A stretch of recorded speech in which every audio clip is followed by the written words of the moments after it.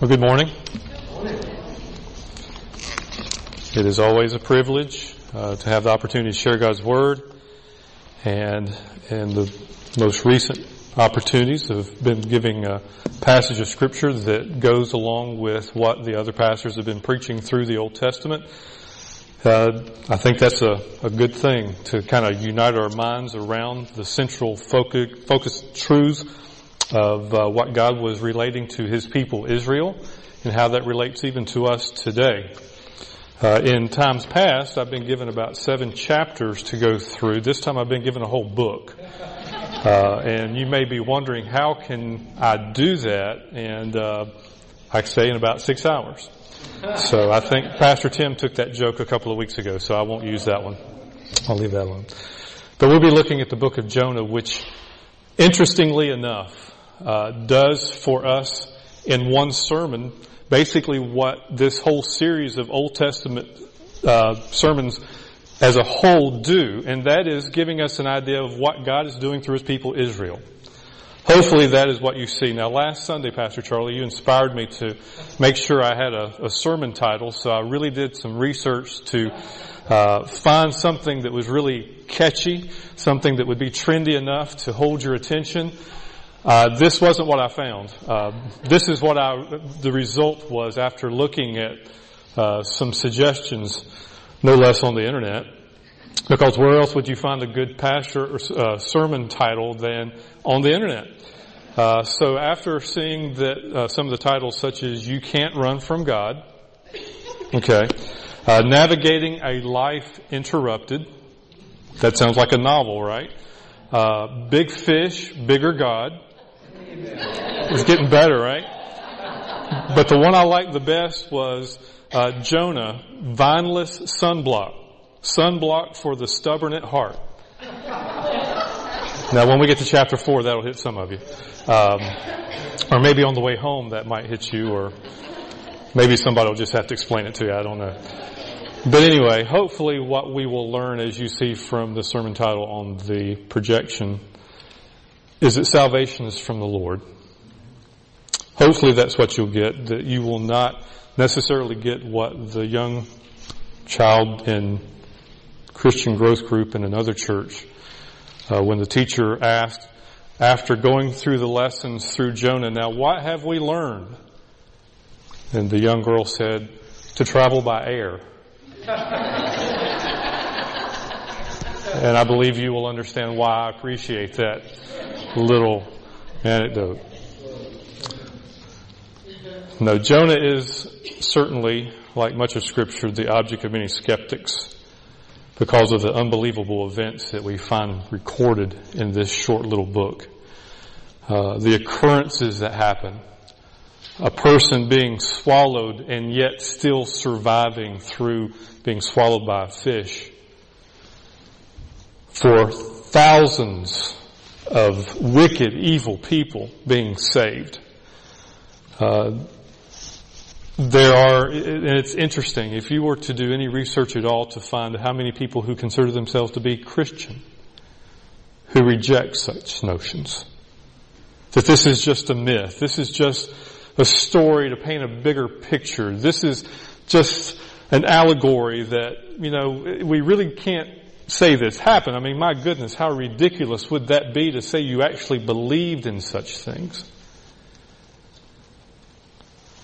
Maybe like the other children's Sunday school class where a youngster went back to school and was telling their teacher that they had learned about Jonah and how he was swallowed by a fish, and the teacher was very cynical and, "You certainly can't believe that," and the youngster insisted on this was the truth, that this is what she had been taught, and that's what she believed. And the teacher continued to chide and say, "Well, you really can't believe that Jonah was swallowed by a fish." And so the youngster said, "Well, I'll tell you what, when I get to heaven, I'll ask him if he can verify that." And the teacher, being somewhat of a smart aleck, saying, "Well, what are you going to do when Jonah's not in heaven?" And she said, "Well, you can ask him." That's the only 2 jokes I know, and that's you've got them all in one sermon. Now that cynicism, unfortunately, though, reflects our heart as believers towards those who don't believe what we believe. And I think that may be something that we should be very aware of as we make our way through this book. Is it is easy, and sure, I chuckle at such a story, even though it's made up. It speaks truth to us, correct? That we live in a cynical world, and that sometimes we just want to say, well, one day you'll know. And we find ourselves just like Jonah. Don't know if you caught it or not, but CNN's going to find Jesus tonight through a series of programs in which they are finding Jesus, whether he to be factual or fictional, or I don't know what they're going to find. It won't be much different, I'm sure, than the History Channel or A&E or National Geographic have done the same type of studies to somehow appeal to those of us of faith and to sort of bring us into line with reason. To show us that we really shouldn't commit ourselves completely to such a notion of a God who we sing about and give our resources back to and our lives for service to Him. But that somehow we should to simply recognize that, well, there may be some truth to it. There may be some rationality that we can gain something from in our lives, but really, let's be real. Our world reflects the same culture in which Paul was ministering in, not just outside the church, but even within the church, as he talked about to Timothy in his second letter, in which there are people who are always learning, but somehow they never come to the knowledge of the truth. Not much different than in Jesus' day, right? Where even the Pharisees, who Jesus continued to scold, do you not know what was written? Do you not know the law that you studied? The very religion that you practice? Do you not know what God has already told you? And they were the ones always looking for another sign, weren't they? They were always looking, even after Jesus fed thousands of people. The Pharisees came to Jesus and asked Him, and the Scriptures reveal to us that they were doing so just simply be argumentative. Show us another sign. And depending on which gospel writer you read, in Matthew it says that Jesus said, well, I'm not going to give you another sign except that of Jonah. The gospel writer Mark, which I believe was very influenced by Peter, Jesus didn't say anything. So we find ourselves asking this question, well, if this skeptical world in which we live in, perhaps they're like the day in which Jesus lived, show us another sign. And Jesus says, well, I'm going to give you a sign, Jonah. It might be helpful for us to understand what that sign may relate to, right? It might be something that we could, as we look for not only interpretation, but also application of this short book, that the one instance in which Jesus referred to it was a way in which He was going to give those looking for a sign their sign. So who is this Jonah? Well, we're introduced to him in 2 Kings chapter 14. As we're making our way through the Old Testament, more than a dozen kings have now served the northern 10 kingdom or nations or tribes rather of Israel. The 14th king comes along by the name of Jeroboam. He's the second king named such. And like the ones before him, did evil in the sight of the Lord. Jonah was a prophet during his reign.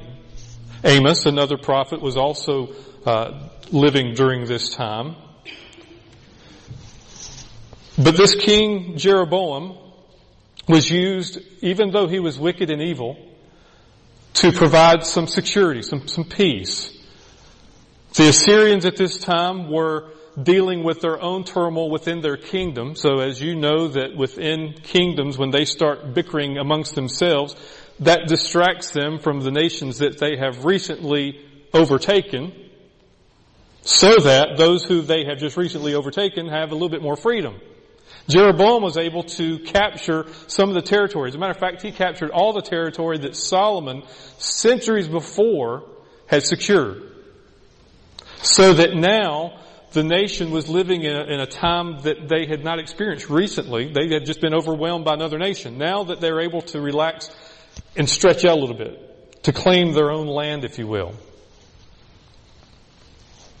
And the only reason why this happened, if you were to look, and I'll read for you so you don't need to turn there, the reason why this happened, according to 2 Kings chapter 14, verse 25, speaking of Jeroboam, he restored the border of Israel from the entrance of Hamath as far as the sea of the Arabah, according to the word of the Lord, the God of Israel, which he spoke through his servant Jonah, the son of Amittai, the prophet.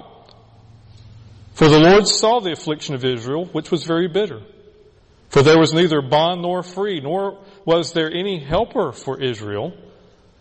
The Lord did not say that he would blot the name out the name of Israel from under heaven, but he saved them by the hand of Jeroboam, the son of Joash.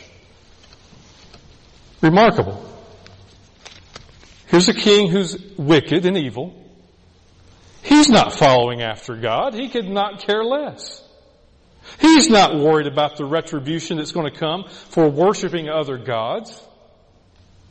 Yet the Lord looks and sees his people, even though they are as far from him as people could be, and has mercy. He sees that they don't have anyone helping them. Now he could look at those in the two southern tribes of Israel and Judah. Their kings were, once in a while they would get a good one. Once in a while they would actually follow the law. Once in a while. But Israel, God saw that they didn't have a helper, and after all, not that God had to look back at the records, he had never promised that he was going to blot them out from the history of mankind. And he helped them.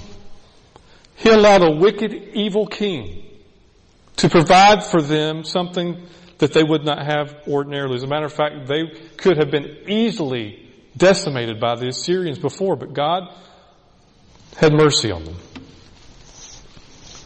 And this is the world in which Jonah lived.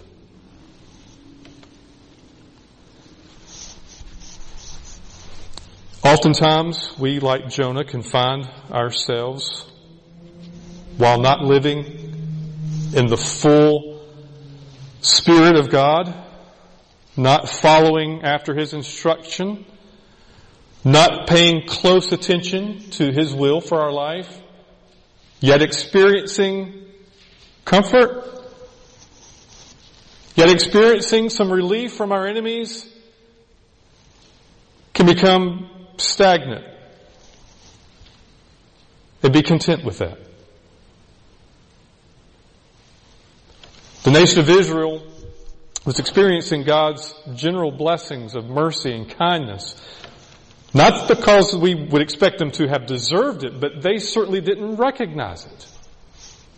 It didn't change anything. And sometimes we can become the same. We can live in a country that has conveniences that a vast majority of this world will ever know. We can have jobs that provide resources for our disposal that require us to very seldom, if ever, pray desperately for God to help us.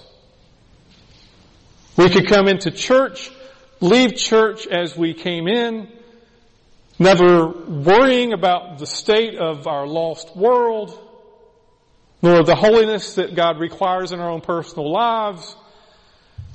And we can become content with that because, after all, nothing's going wrong. I'm not experiencing pain and suffering, so therefore, I'm okay. And it is in that environment that we must be very, very cautious that we lose sight of who we are and what our purpose is. God had called out a nation of people Not to become content and wait until He came and established a kingdom, even though if you looked in the world of Jesus, that's exactly what they were looking for. They were upset that Jesus didn't bring it. But God had called out a nation to be a light. He chose the smallest so that they could not take credit for themselves. He chose a small nation so that He could demonstrate His righteousness, not through them, but through His servant. So that the world would know that the Lord is God and that there is none else. But they weren't concerned. Jonah, as we read through this 4-chapter book, which only takes, you can read this book in 5 to 10 minutes. It's not very long, but it's very potent with what we find in it, because we find in this book that Jonah himself becomes a picture of Israel. He belongs to God, but we find him fleeing from God's presence. And by God's presence, we can also say he was fleeing from God's purpose.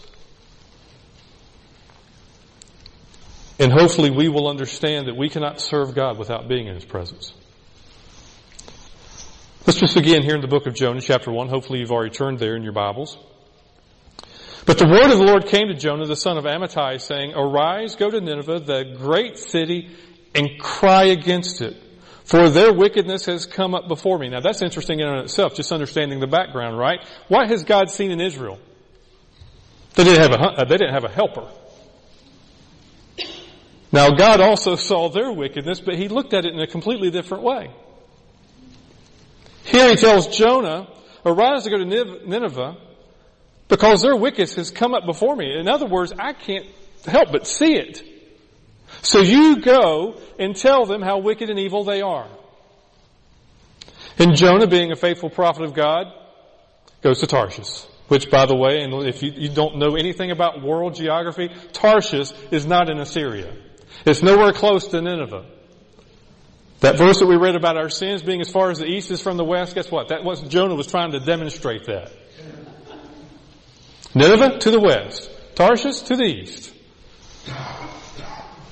Why did he do that? Jonah rose up to flee to Tarshish from the presence of the Lord. If I can get away from God, I can get away from His call.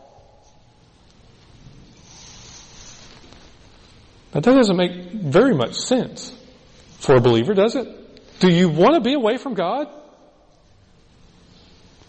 If you don't like what He's called you to do, you do. Because what we do, like the nation of Israel did, we become content in who we believe our identity to be. We're God's people. So I can still stray from God, but yet I'm still God's child, right? And after all, it's only going to be for just a short period of time because, I'm not going to live forever. Jonah makes the decision to run from God because he was not accepting of His call. So he went down to Joppa. We know he got on a ship. And again, we're reminded. He went down with him to Tarshish from the presence of the Lord in verse 3. Now what we need to understand when we think about Jonah, and if we're going to understand that what we get from this book is that salvation is from the Lord, we need to understand that just like Pastor Tim and Pastor Chad and Richard, and we've all been preaching through this series, that God is sovereign in it all. And God demonstrates His sovereignty to begin with in the decree to go. There is not going to be any mission work. There is not going to be anything accomplished for the cause of Christ. There is not going to be any successful deliverance of the Word of God apart from God being sovereign to say, you're going to go and give this Word. Now, I can take my Bible and go somewhere where God has told me not to go, and I can read it to people God has not told me to read it to. I can't think of any of those places or any of those people right now. But if I was to think of that, that's not going to accomplish anything. If I go and preach apart from the presence of the Lord, my preaching is in vain. There must be a call to do it. That goes for any missionary. That goes for anyone who goes into the pastorate. That goes for anyone who is in evangelism. That goes to any of us who are called as believers in Jesus Christ to go and reach a world with the Word. There must be a call because there is a Lord sovereign over the work of the preaching. If we somehow assume that I can go where I want to go and say what I want to say for the cause of Christ without the presence of God, without His sending me, I am very foolish. And as someone who has been in the ministry of the Word for a couple of decades now, I'm ashamed to say that there have been many times in which I could verify that very thing.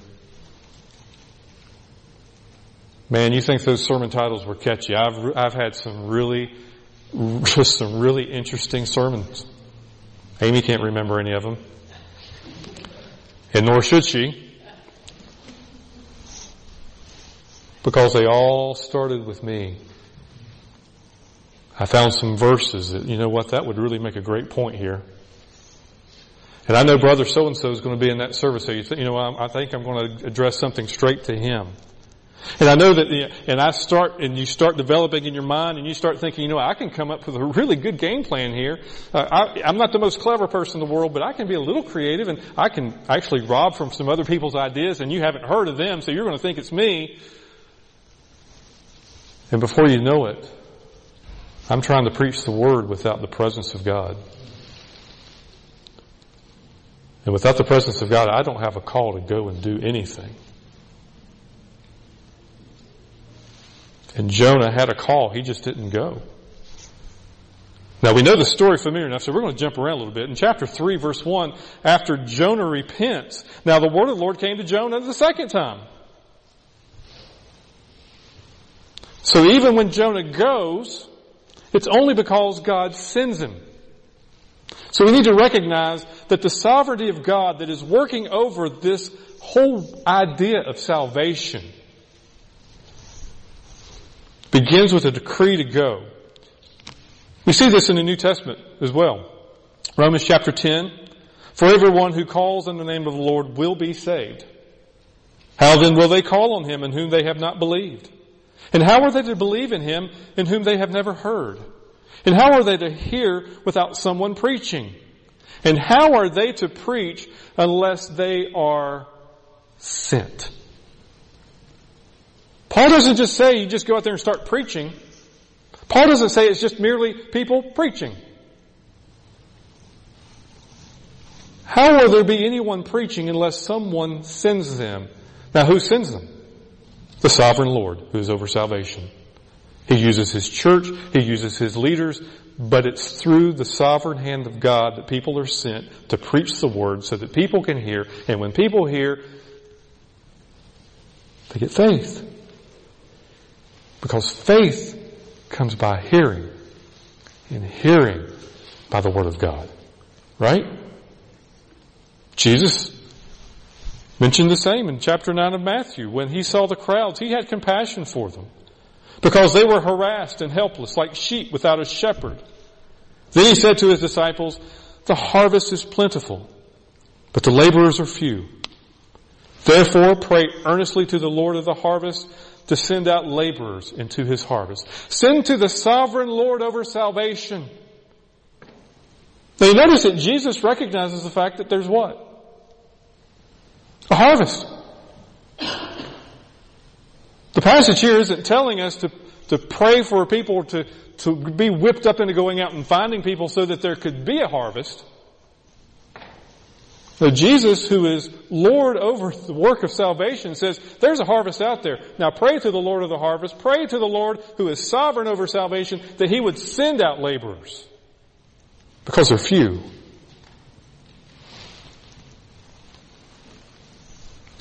We see the sovereign hand of God through salvation in His decree to go. But we also see it under the circumstances, because then that's the very next logical thing, right?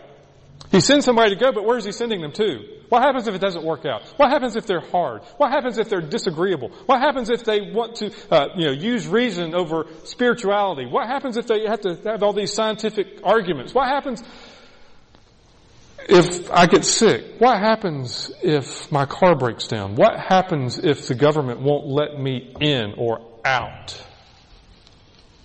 What happens if Ebola breaks out? What happens when I'm discouraged? What happens when my family forsakes me? Well, the same Lord who is sovereign over the sending is sovereign over the circumstances. What happens when the preacher runs the other way? What about that harvest that Jesus Christ is saying it's over there, but the preacher goes this way? God's sovereign. He can make a storm. He can whip up the wind. He can cause waves to hurl and make seamen afraid. These superstitious men who were trying to figure out whose fault this is. God's sovereign over that. He can get them to work together, people who didn't know each other, coming up with a plan to say, we need to get rid of something. They started getting rid of the cargo, and that didn't help. And they finally found the man responsible because Jonah, once again, he had already told them, I'm running from God. How do I know that? Because that's exactly what Jonah says he told him. I'm running from God. Okay, well you're it. We're throwing you overboard. After Jonah gives them the instruction to. Now is this a man bold in his rejection of God's will or what? Not only is he willing to run away from God, but he's saying, I'm willing to die for it. God had control over the waves and the storm. And when Jonah was tossed overboard into the sea, God was sovereign over that too, because it says that He appointed a fish. Not just any fish. So if you want to talk to somebody and say, well, I don't believe a man can be swallowed by a fish, I don't believe that either. I believe he has to be specially appointed by God to swallow a man and hold him there for 3 days. That's what I believe. I'm not afraid to tell people I believe in a supernatural God. I'm not afraid to talk about a God who is not only outside of nature, but the one who is sovereign over it. I don't have a problem with that. Amen. I do have a problem with believing that I can be swallowed up by, a brim or a catfish. But a specially designed fish made for swallowing people, I can believe that. And that's all the Bible says, is it not? The Bible's not calling us to be a bunch of lunatics and freaks. It's telling us exactly what God did. And I believe it. Because God's sovereign over the circumstances. He can create a fish. And when Jonah came to his senses and recognized who God was, and gives us the verse that you find on the outside of your worship God, that the Lord is over salvation, that it belongs to Him, God said, fish, I'm finished with you. I would like to think that there was some poor, pitiful fisherman on the shore shortly after that who had had a really rough night having not caught anything because of the storm, and then all of a sudden got this hook in a big fish that had just swallowed Jonah and threw him back out. And so thank you, Lord, this is going to feed my family for a while. I'd like to think that. But it doesn't say that, so I don't. So, the Lord commanded the fish. It wasn't that the fish was like after 3 days, you know what, if we scientifically look at this and look in a lab and we run some tests, that a fish can only hold a human being within his belly for 3 days and then he has to throw him up. It doesn't say that. I don't have to come up with some type of, I wish that would happen so people would believe that this is true. No, it says that God told the fish, throw him up. Your purpose is finished. Now let somebody eat you. Because that's the real purpose for fish, right? Especially if it's deep fried, not broiled stuff. That's healthy. Right, Pastor? Okay. But not only that, when Jonah did go in chapter 4, He sits back. He's waiting to see what God's going to do with the word that has been preached now. And lo and behold, the people actually repent. The king of Assyria tells all the people to put on sackcloth and ashes. Put it on your beasts even. Now again, this is where some of the critics will say, well, why? That's unbelievable. Why would you even put sackcloth and ashes on beasts? These are people who are backwards, right? These are pagan people who have been regenerated by, they don't know, let's just do it because we're repenting. They were serious. When we get to the point where we're so serious about repenting our sin, where we take our dog in the backyard and put sackcloth on him, God knows we're serious. They were serious, and God saw that they were serious, and He said, you know what, I'm not going to destroy you after 40 days. I'm going to save you. And that destruction that old prophet Amos over there has been talking about, it's going to be delayed.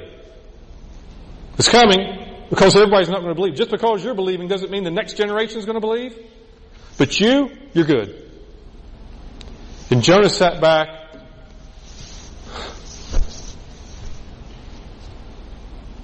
Are you kidding, God? Do you not know who these people are? Do you know not why I was running to begin with? These people are cruel.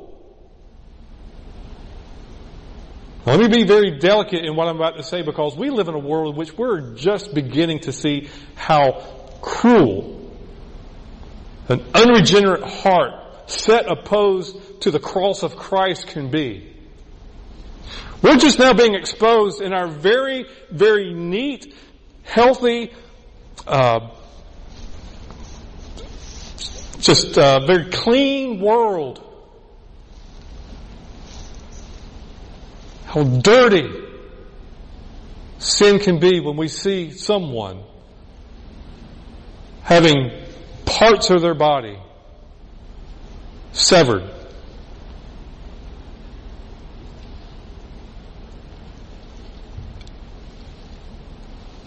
And we need to continually be praying for our brothers and sisters who face that today. We get to sit in a heated or air-conditioned room with padded seats, with well-lit environment, with the Word of God in our lap, while we have brothers and sisters who are facing that very fate because of their faith. Some people just simply because they know somebody who believes. But as wicked as what we've been exposed to in our day, doesn't hold a candle to the stories of how the Assyrians would treat their enemies. I don't think that in a mixed group of people like this is a good place for us to talk about the very things that they would do. It was that atrocious. So with that in mind, would we not be with Jonah and say, God, why would you ever? Are you kidding? These are people who you are giving your word of judgment against. These are people who deserve the worst. And you let them believe? Are you kidding me?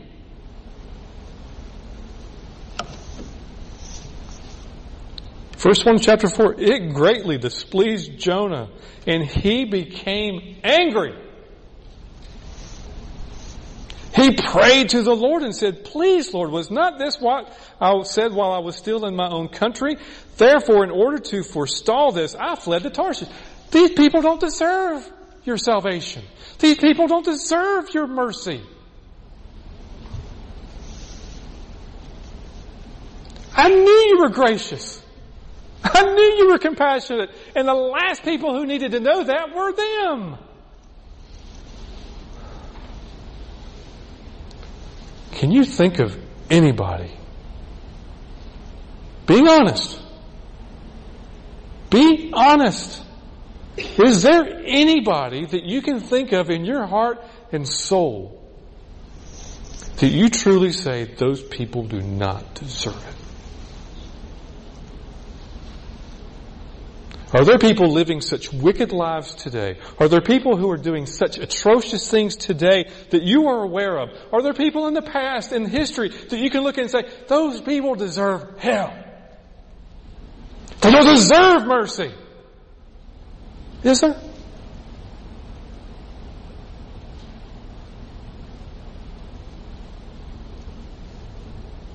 Honestly?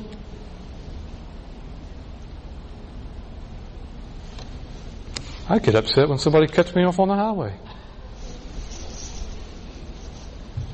I get upset when somebody breaks in front of the line when I'm waiting at McDonald's. I get upset when people get stuff they don't deserve.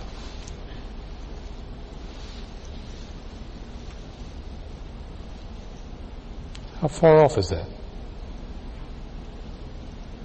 How compassionate am I towards them who need Christ so desperately? But even in that, he says, you're slow to anger, you're abundant in loving kindness, and the one who relents concerning calamity. Therefore now, O Lord, please take my life from me. I've had enough. I can't take it. If this is how you're going to deal with sinful people, I don't want to be a part of it. It's comical to us, isn't it? But Jonah was dead serious. No pun intended. Actually, I did intend it. I'm sorry. But I just can't live this way. If this is the type of people you're going to reach out to, if this is the type of people I'm going to preach to, and they're going to repent, and they're going to come to saving faith in God Almighty, I don't want to be a part of it. Just take my life now. And the Lord said, do you have a really good reason to be angry?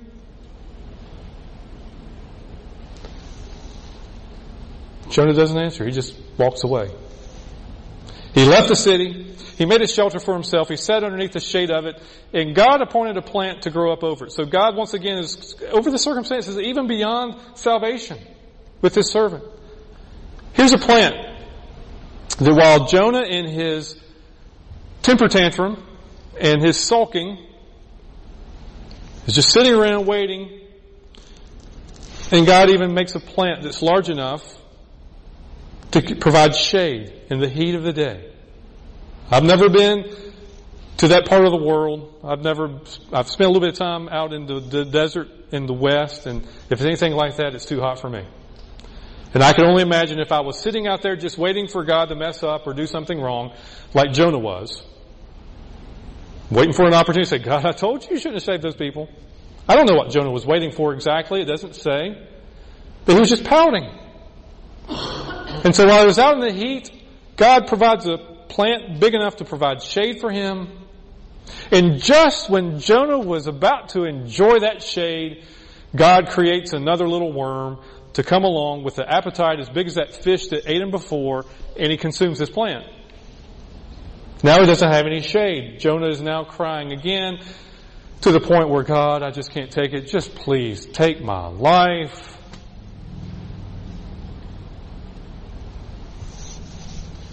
And God says, so you have so much concern for yourself that when the worm takes away your comfort, you get upset. But when tens of thousands of people come to know me as the one true God, you get upset too. These are people who did not know their right hand from their left when it come to morality. They had no concept of who the one true God was. And you get mad because their eyes are open to that. The same way you get upset because you lose your shade tree.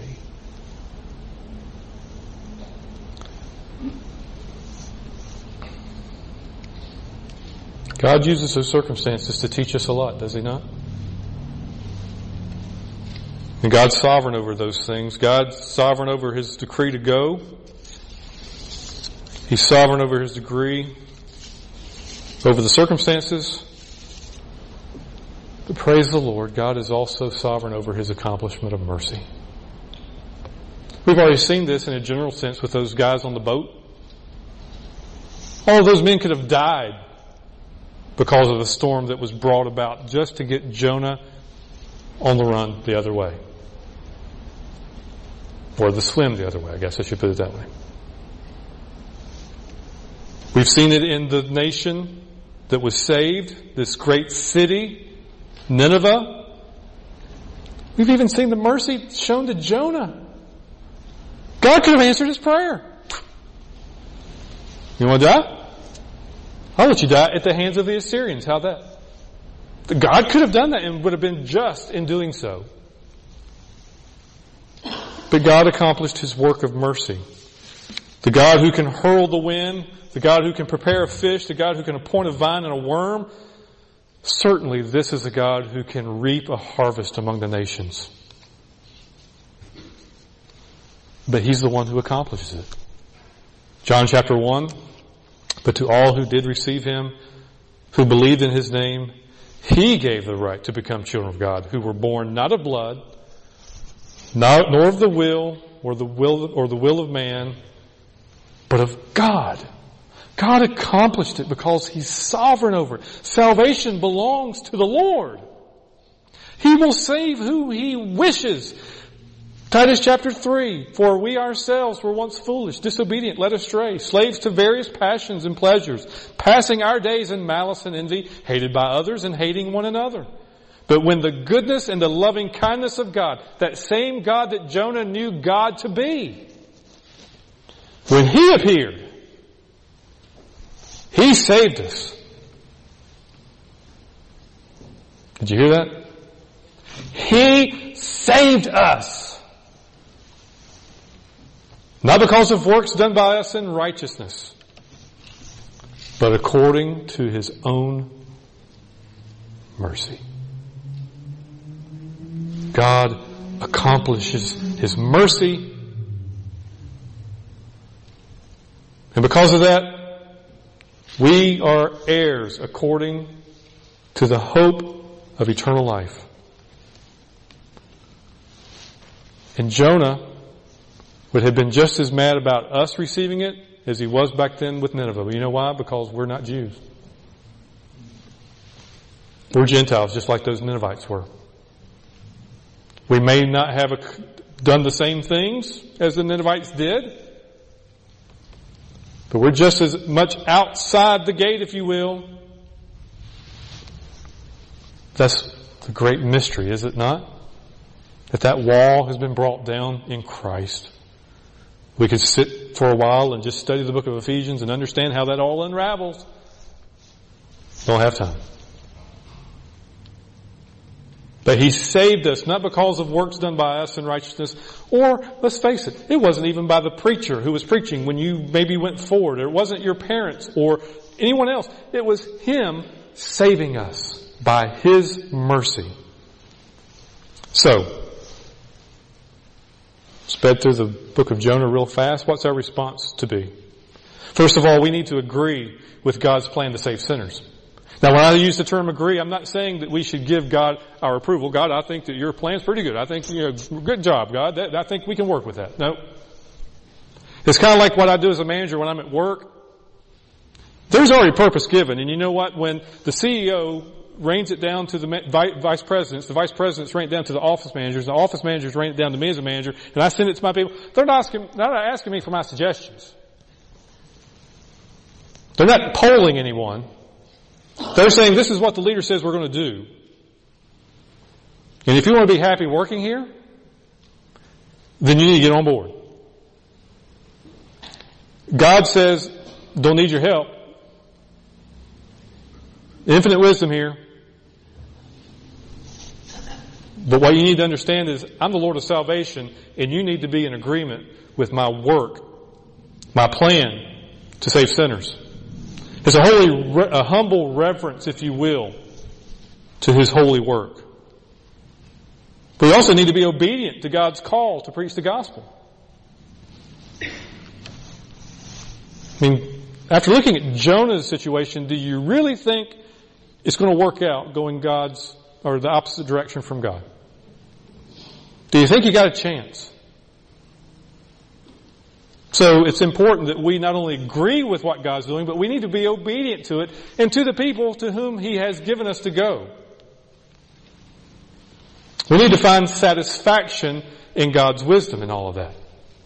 We may think God needs to spend some time saving these people over here because they're really pitiful and I really feel sorry for them. So why isn't God saving these people? He shouldn't be spending any time over here because these people already got enough. Not my call. There's already a harvest out there. All God says is you need to go and you need to be satisfied in your going out to do it.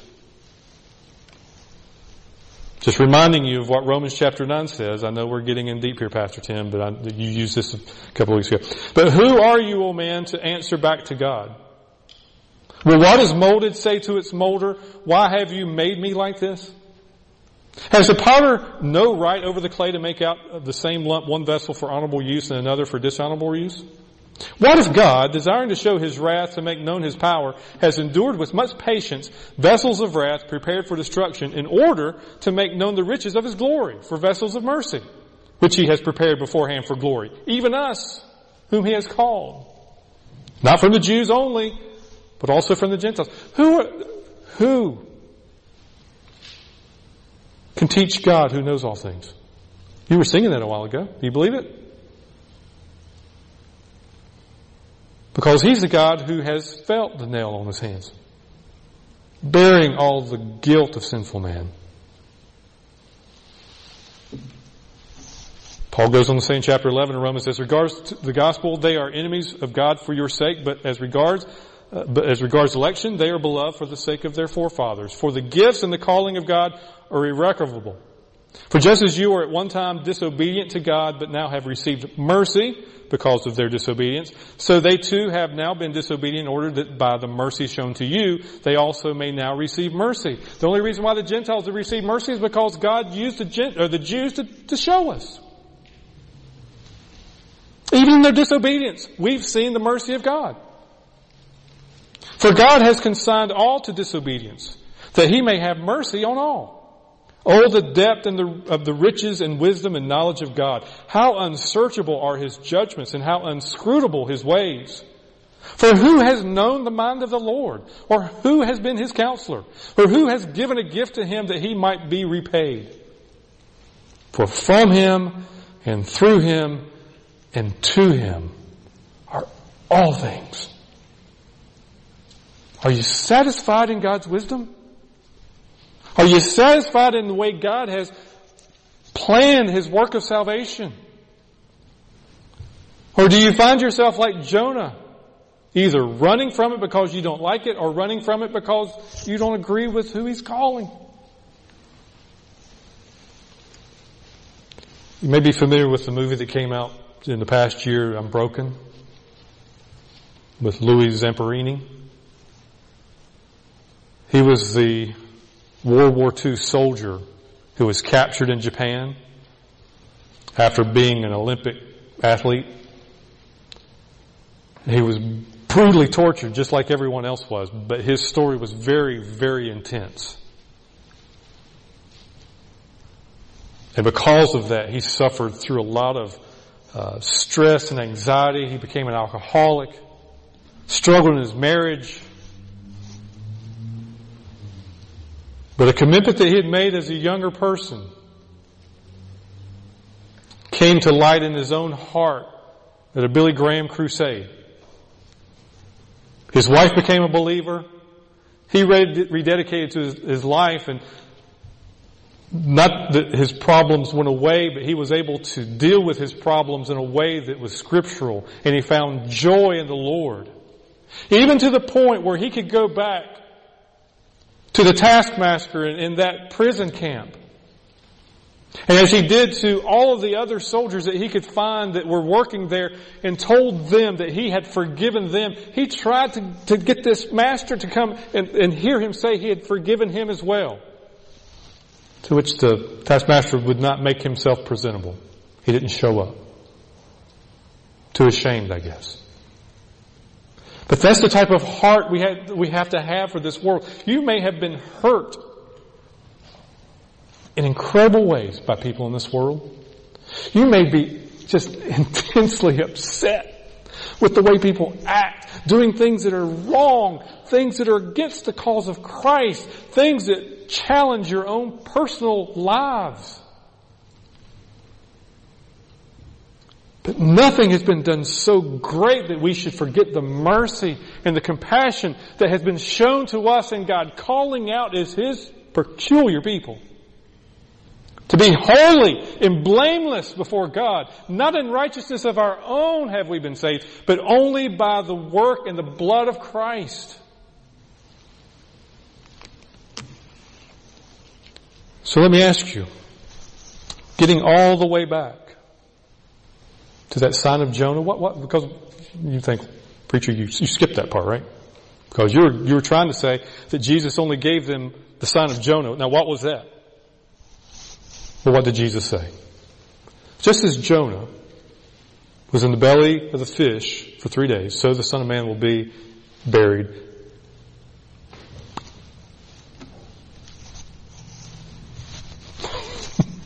And Jesus, come on, wait here. What are you talking about? We know what he's talking about, right? He's resurrected. Just as Jonah was preserved, I intentionally left that part out because we go right by it. We're too busy thinking about miracles. We're too busy thinking about hating people. We're too busy thinking about, what Jonah was running from. We forget about the whole purpose was Jonah was preserved. To do what? To preach the Word of God. He was preserved to preach. He was preserved.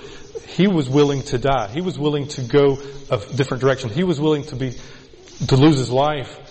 But God says, no, I'm preserving you so that you will have a testimony to give to the world.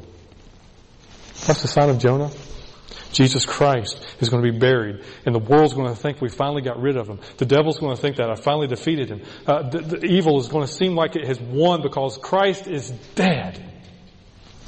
He's only being preserved.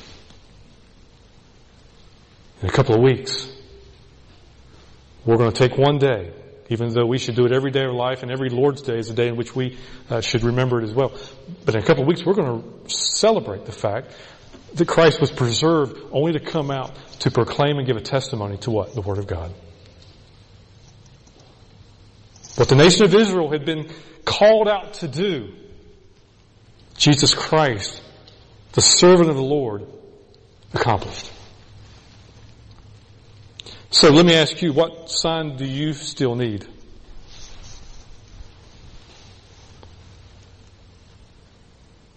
Is there something else He needs to do beyond the cross and the resurrection to persuade you to deny yourself, take up your cross and follow Him? Or are you still walking in another direction? God, I can get your presence at church. I can hear people talk about God there. But you know what? As soon as I leave the doors out here, I'm going my way. I promise you, if I still have life, I'll be back next Sunday. But you know what? As soon as I leave here today, that's all the presence of God I want because I'm just going to go my own way. What is it going to take to persuade you to deny yourself, take up His cross, and follow Him the rest of your life? You've got the sign of Jonah. You've already got the testimony of a risen Savior. Is there another reason that you're looking for to take the gospel to any other group? Is there something about the mercy and compassion that you have received at the cross that somehow you still don't feel compelled to be constrained, as the Apostle Paul says, to go and reconcile a world to God? Even the most wicked of them all? The most undeserving of it? Is there something missing that you haven't gotten from Jonah yet? There's a sign there. What I'd like for us to do as we close our service today, not quite 6 hours, close. As we close our service today, I'd like to sing a song you may not be familiar with, but it's a song that's been around for a while. Isaac Watts wrote this song back in the 18th century. And if I could get the men just to kind of go through, I'd like for us, as Amy's coming to play, and she, if you will, just go ahead and start playing, I'd like for us to read through these words because the danger in learning a song or singing a song that you're not familiar with is that you become distracted by, well, I need to make sure I'm singing, or boy, they're really sounding bad over there.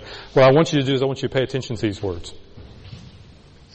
And I want you to think about it in the context of Jonah in your own life.